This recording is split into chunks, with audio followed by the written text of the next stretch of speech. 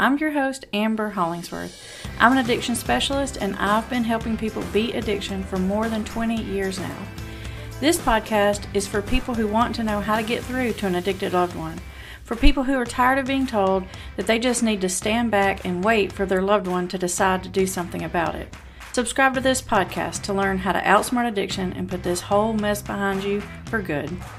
The only way to get a functional alcoholic or a functional addict out of denial is to stop helping them be functional.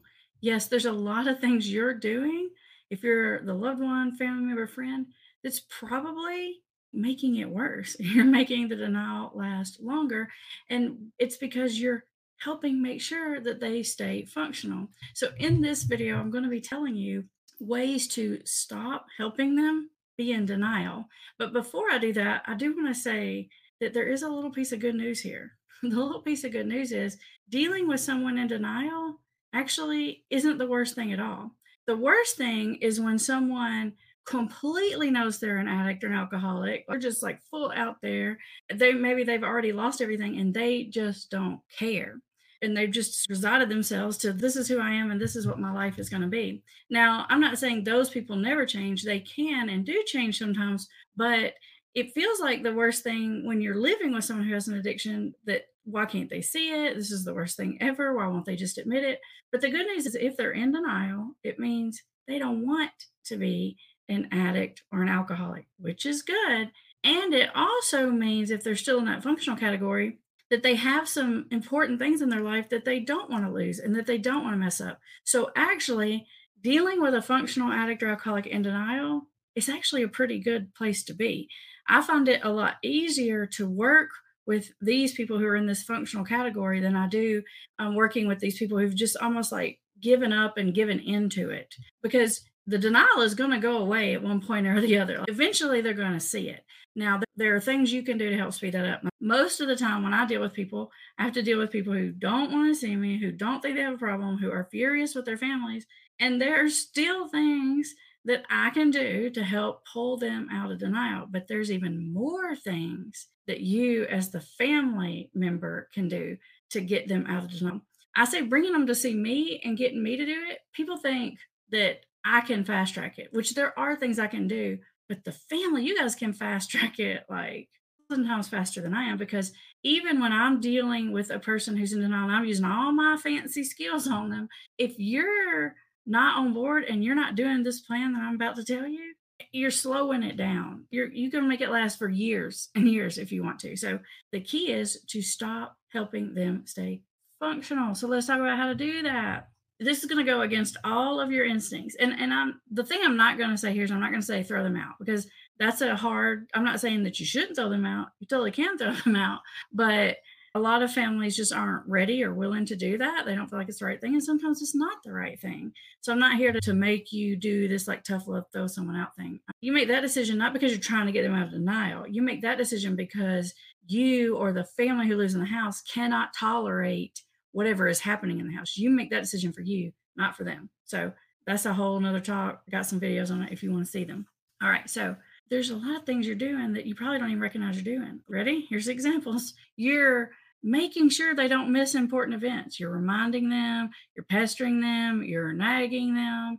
You are making excuses for them when they don't show up to important events, whether it's work or family events or holiday functions or social gatherings. You are making excuses for their behavior because you see they're doing something inappropriate or embarrassing or out of bounds, and you're trying to buffer it in some way. All of these things you're doing for a good reason. I'm coming from a good place in your heart about it, but these are the things that you're doing that's making sure that the person stays functional, which in their mind makes them think, I don't know why everybody's on my case. I go to work every day. I go to school. I make grades. I provide for my family, whatever it is.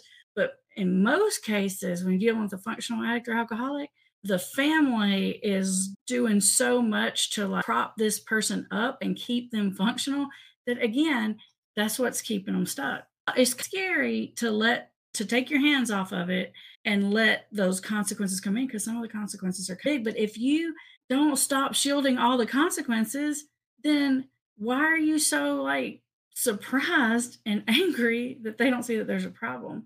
You're mad because you're doing all the work, you're handling all the responsibilities, you're fixing everything, you're running interference, you're doing all the stuff, and then mad that they can't see the problem.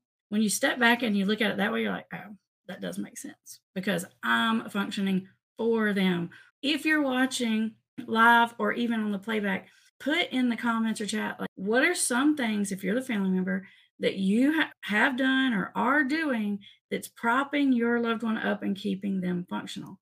And if you're watching this and you are the person who has or does struggle with an addiction, what are some of the things that your family is doing or has done that propped you up, that sort of kept you in that denial?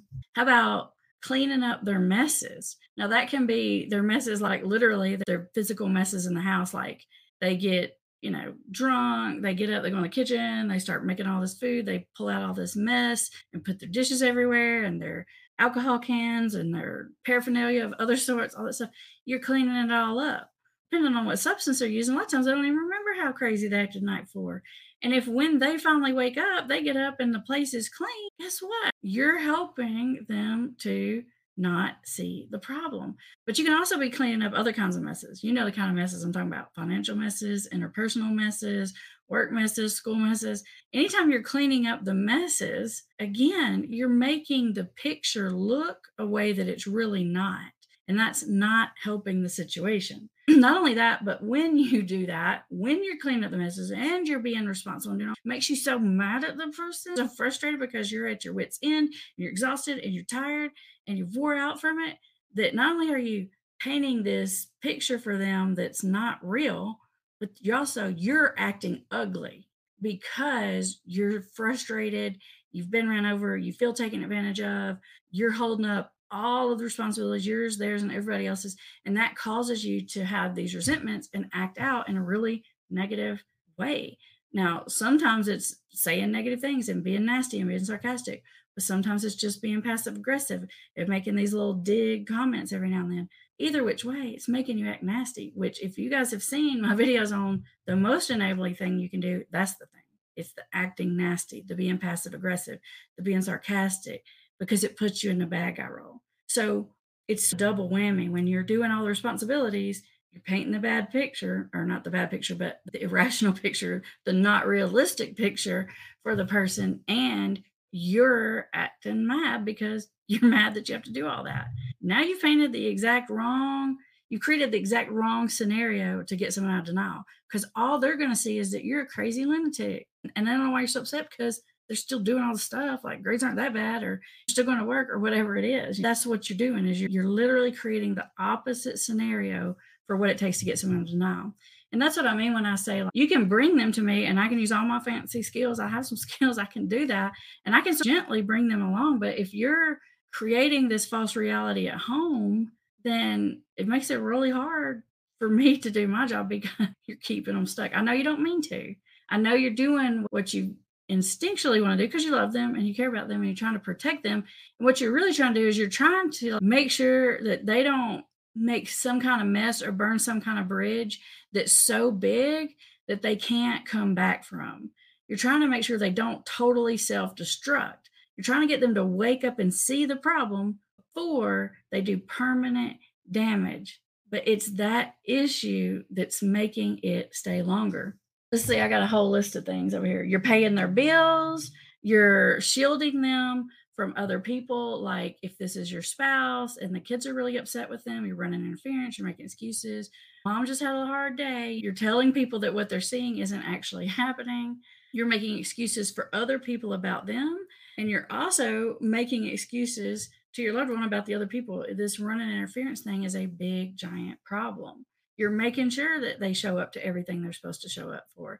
You're calling the school when they've blown it and you ask for the extra credit. You write the school note to make sure that they get excused for all those absences when they didn't show up and they're out doing whatever they're doing. You see what I mean when I say running interference? Most recently, as in this week, and I get this more and more often, but I had a lot of it this week, and it was actually exciting. It's a good thing. I had several new clients this week, some of them in our new 4-week strength-based coaching program. And when I meet new clients, I'm prepared to start at the very beginning because I've just been doing this forever. So I'm just prepared for them to come in and tell me like they don't have no problem and everybody's crazy. That's where I'm at because that's what I'm used to. But like literally these days, the people that come into my office and that get on, because I know I talk to people everywhere now. So a lot of times it's Zoom, but same difference. Come to my office or come on Zoom with me. It's like a miracle. I get these people, they call me out, they say, Amber, you gotta help me. Like, I'm ruining my life. Like, I don't even know what I'm doing. Like, I'm just embarrassing myself. What the heck? And they're just like telling me how bad the problem is. They're telling me, and even better than that, they're telling me how you, the family members, have been so nice lately and so supportive and so kind, and that how much they really appreciate you and that they're thankful for you.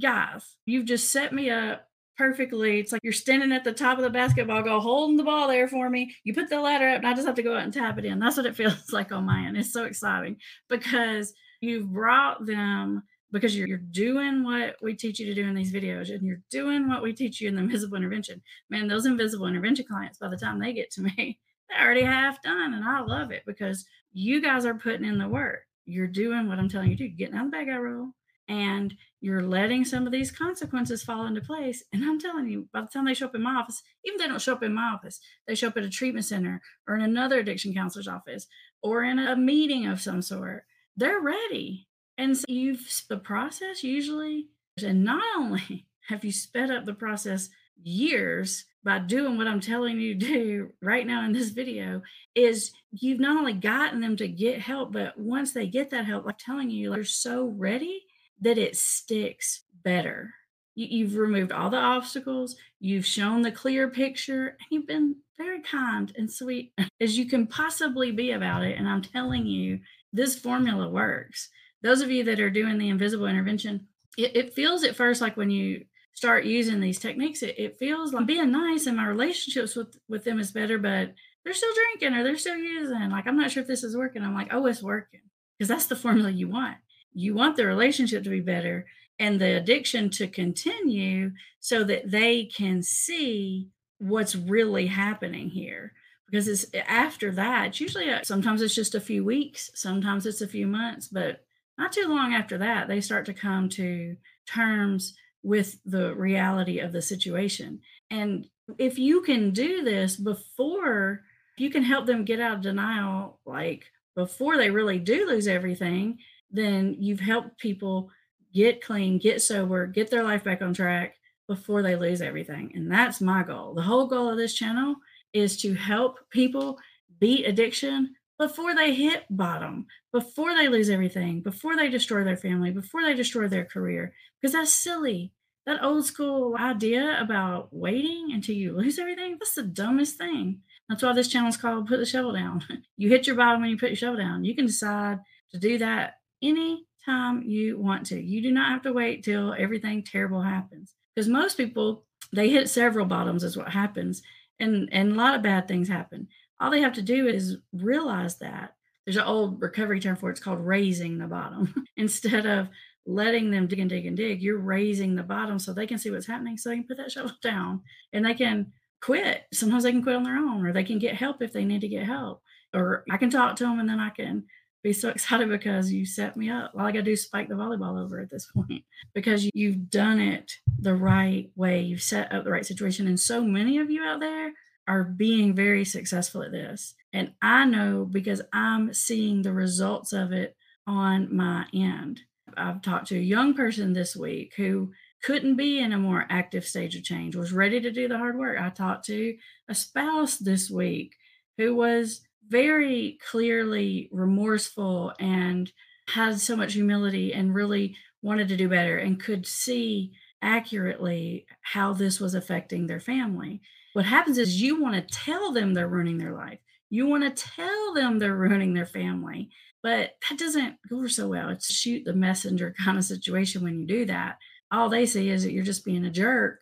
So you have to step out of the way and let them see that is what is happening.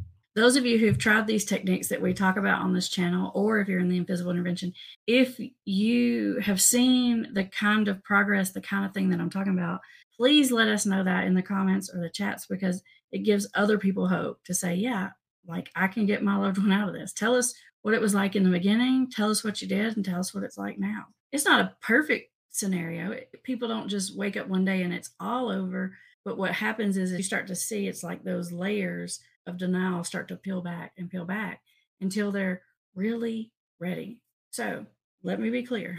The only way to get a functional addict or alcoholic out of denial is to stop helping them be functional. And sometimes that means their life is going to get uncomfortable. And it might even mean they lose a job. And it might even mean they flunk out of college. And it might even mean that the kid won't talk to them. And I hate that. But as long as those other things are in place, as long as the kids think they're great and they're going to school or they're going to work and everybody thinks they're wonderful, it doesn't make sense for them to see that it's a problem. They're actually being the rational one. They just don't realize that you're the one putting the pieces together for them in a lot of cases. Making sure they get up when they're hungover. All those things that we do try to help. Now, when they do experience these consequences that you're going to step out of the way of, I want you to be empathetic about it. I know you're going to want to say, I told you so, but don't do it. Because if you give the I told you so, or the sarcasm or something like that, you literally step back in front of the viewpoint and you want them to have that really good view, like a mountain range. You want them to see the whole big picture. Don't be blocking the view by saying something sarcastic or smarmy. Say, that really sucks. I know you really like that job. Say, I know you can fix this. I see you're in a bad situation, but I know you're going to be able to fix this. Help them by being empathetic. Not only does it not block the view, but it actually activates the learning part of someone's brain. When you show empathy for someone's problems, they learn faster. When you don't show empathy for someone's problems, it activates the defensive part of their brain, which turns off the learning part of their brain. There's just reason after reason why these techniques work. Biological, psychological, systems, all these things are the reasons why this is the fastest, most effective way to get it to work. As always, I have put resources in the description. If you are dealing with someone in denial and they live with you and you're trying to get them out of denial faster, you definitely want to look at our Invisible Intervention course because that's what it's designed to do. It can work if the person doesn't live with you, if you have regular contact with them, but I'll tell you, it does work best if they're living with you and you have regular contact, communication, that kind of stuff with them. It works best that way. If you're watching this and your loved one is literally like homeless on the street, using drugs, like stage 4, all the way hardcore alcoholic, then you're not dealing with someone in denial. You're dealing with someone who's given up. And so your role in that shifts a little bit. It's a little bit different, and you're going to want to use different techniques. The techniques you want to use is help them find their hope again, help them see that this isn't who they are, help them see that there is a way out, because there's always a way out. My thing is, if you're still alive, you're still in the game. That's it. We're not done until it's over. Even if they're at that really far progressed state, there are things you can do. The things I'm telling you today are the things you do when someone still thinks that they don't have a problem and they still have maybe not everything functioning well, but a lot of things functioning well. This is the strategy. And so the link to that Invisible Intervention is in the description. And we also have a whole playlist dealing with someone in denial that I'm going to link up here at the end of this video. So if you'd like to get access to more advanced recovery skills, consider joining our private membership program. Each month, you'll hear from myself, Campbell, and Kim about our individual perspectives on an advanced recovery concept. And you'll get access to our members-only live calls, where you can submit questions and get feedback about your specific situation. To learn more about our membership program, click the link in the description. Let's see here. Let's say hello to everybody. DJ Travel says they're in and out denial. That's right. That's true. And that's almost like when you see someone come in and out denial, it's mind-boggling to watch from the outside, because you're like, yesterday you got it. Like, it's like it got erased from the brain, like Men in Black style, came up and did that like little pin thing in front of their face. Like, what happened? Yesterday you got it and today you don't. It'll make you a little bit crazy from the outside looking in. Let's see. Ashley says, sadly, my mom says she drinks and that's who she is.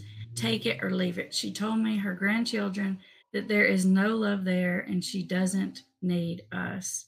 Wow, that's really harsh. Is she saying that, Ashley, because she's like, this is just who I am and y'all need to quit being critical and I'm fine, there's nothing wrong with me? Or is she just saying, I don't care, I'm an alcoholic and I don't need y'all anyway? Like, is it the denial kind of saying that? Or is it the minimizing, saying that? What do you think is when she makes those statements and has those thoughts? 3 months sober, Isaac. Congrats. That is fantastic. So proud of you. Tell us what the key is. Give us the magic answer. Steph says, took me 20 years to know I was an enabler. I tried to stop my husband from drinking, but he was a functional alcoholic and I never knew how bad he was. That's a really good point because usually whatever you as the family member know is just the tip of the iceberg anyway. Almost all the people that I see, clients I see that are drinking or using, a lot of their use is sneaking. Even if the family knows they do whatever, a lot of it is sneaking. So you usually only do know the tiny tip of it. And you're already freaking out knowing that. So sometimes you don't even want to know what's under that because it's ugly. This one says, my husband is a high functioning and there aren't really any consequences. He does go late to work, but he can get away with it. Eventually, it will be his health. I am detaching, but then we lose any connection and he doesn't seem to mind being alone. There's always more consequences there than you think. In almost all situations, people deep down inside, when they open up to me and they talk, they have their own personal reasons for wanting to be better. And they know, at minimum, they know that like, this isn't my best self and I can do better. And they have this layer of shame around it. If it's addiction or alcoholism, there will be consequences. It is the nature of the beast. If there's not, it's not addiction and it will come. Sometimes it feels like it's not coming fast enough for you as the family member. So you try to push it and that's what slows it down. So that's why they don't mind being alone because they're like, go away because the coast is clear and I can drink and use more. Rhonda says, doing their laundry, gift cards, and Walmart, paying traffic fines and that kind of thing. Yeah, just propping them up. And I'm not telling you it's not okay to help someone out with something every now and then, but if they think they're functioning fine, but really you're doing the functioning, then you're helping keep them in the dial. I'm glad you gave us that example. That's a good one. Heather says, husband is almost sober 8 months and now 10 months into a relapse. I try not to do anything, but he has blamed me for everything. And I think that keeps him in denial. Yeah. It's almost always the closest family member. So whether that's the spouse, the parent, it's usually the one closest. It's usually the one that cares the most and trying the hardest that they blame, which totally seems unfair and is totally unfair. Jenny says, letting them live in my home for a minimal contribution, even when they're drinking. Yeah. Just like they pay something super minimal or they take the trash out once a month or something. Is that what you're saying? Let's see. Austin reacts to everything. Love your channel. I just hit 4.5 years from meth, heroin, and pills. Dude, I love that. Thank you for the feedback. But even more than that, thank you for giving us hope by telling us that you are 4.5 years sober from meth, heroin, and pills. That pretty much covers the gamut, right? Meth, heroin, pills. So you're hearing from Austin that he walked away from all of it. And he's 4.5 years walked away. So it can be done. Tell us what you did to make that happen, Austin. Elvis Bailey Spirit. Okay. Knowing he's misusing prescription pills and not having the energy to confront him. The confronting someone, is it enabling to not be confronting them? That's a complicated question. If you confront in the wrong way, then you end up being in the bad guy role, and that's actually more enabling than not saying anything. There is a way to confront. I have on this channel, I have a video that is specifically about how and when to confront if you're going to confront, like making a decision. Is it the right time? Is it going to be helpful? And if so, how do I do it? So make sure you check out that video. Baby says, I've done everything I can not to be in the bad guy role. I don't nag or yell or anything, but he uses the past mistakes to keep me in the bad guy role. He blames me for everything in our marriage. You may have already done this, KB, because I say this sometimes on these videos, but if you've made past mistakes, you just own them and you say, I know I've done that and I haven't always responded in the most helpful way, but I'm trying to do better. And then if it keeps happening and you've already really tried to own it, then you can say, it's really hard that you bring up all my past mistakes when I'm trying to change, because I'm going to try hard not to bring up all your past mistakes. You're making a process comment. You're making them aware of what's happening, and you're not letting that gaslighting technique work on you. Black Candle says, I've been waiting to catch a live so I can ask what to do if they seem to overdo everything from fave food to fave drugs, leave one to the other is becoming overwhelming. You're probably dealing with someone, this isn't like a clinical term, but it's a common term, addicted personality. I would actually label myself that way. I pretty much go overboard on mostly everything I do. So I can relate. Food, making YouTube videos, planning a birthday party, going on a vacation. I just want to do it all to the maximum. It's just who I am.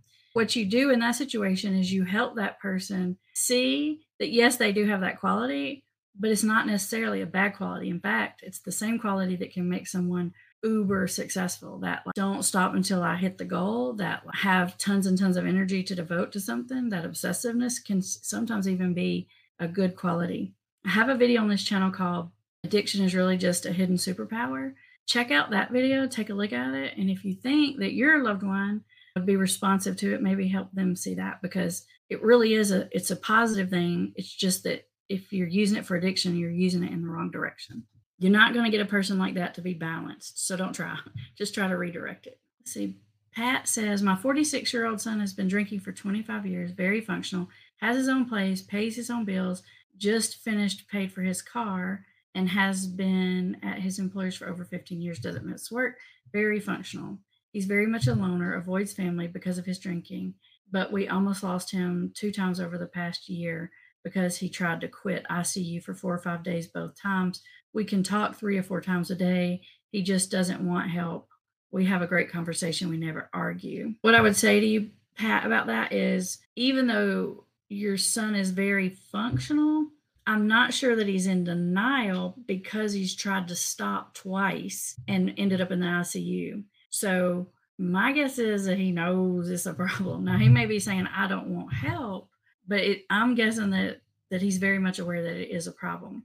In a situation like this, is not a denial situation so much as it is some kind of fear or avoidance of getting help. Maybe like going to detox, because what's happening is, instead of getting medical detox, he's trying to do it himself. And if it's alcohol, it's very dangerous and you can end up with a seizure. Like it can be life-threatening. So that's what's happening. This isn't denial. This is I'm afraid to talk to a counselor, or I don't want to go to detox, or I'm afraid they're going to lock me up or something if I do, or make me do something I don't want to. In this kind of situation, what you want to do is you want to help smooth that path to getting some help and help them see that it's not nearly as scary or bad or terrible as they think, and that they will still have control over their own situations. It's about helping them take that step and making it be less scary. Glennis says, what can you do when they are homeless and have been there for most of their life? I have a 32-year-old son that has been homeless for the biggest part of 10 years. See, to me, Glennis, this is a bigger issue than someone who's in denial, even though it may feel like dealing with denial is the worst. This is the hardest, because this is somebody who's decided that I'm fine with this. This is just who I am. Like, literally, this is my life, and I'm just going to let it play out. When they've already lost everything, that's the hardest position to be in, because there's nothing to leverage. There's nothing to say, get some help or else. Sometimes if they're in the situation, the one thing they do have left is the sort of their freedom. And so occasionally they'll get arrested or charged or something like that. And that's a good opportunity to leverage them into treatment. But I would have to hear a little more about your situation. Like, why is it that they are fine with the situation? Is it because they're just fine with it? They're cool with it? Is it because they're so depressed they just don't care what happened to them? Is it because they're scared of treatment for some reason? So if we could find out what the obstacle was, we could probably come up with a strategy on the best way to try to get around that. LH says, I have a question. If the person can regulate their drug abuse and everything is going well, is that still addiction or a problem? Depends on what you mean by regulate their drug use. Most people in stage 3 addiction can regulate it sometimes, but other times the dam breaks and it doesn't stay regulated very well. The official answer to that is, if they really truly do regulate it all the time and everything is going well, it probably is not addiction.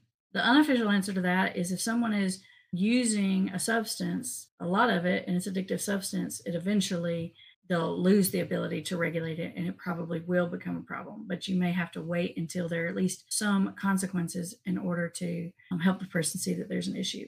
But you guys know I have the sketch, so I'm going to sketch on, do they really regulate it? That's what I want to know. So I don't know if you're talking about yourself or someone else, LH, but my question, do you really regulate it?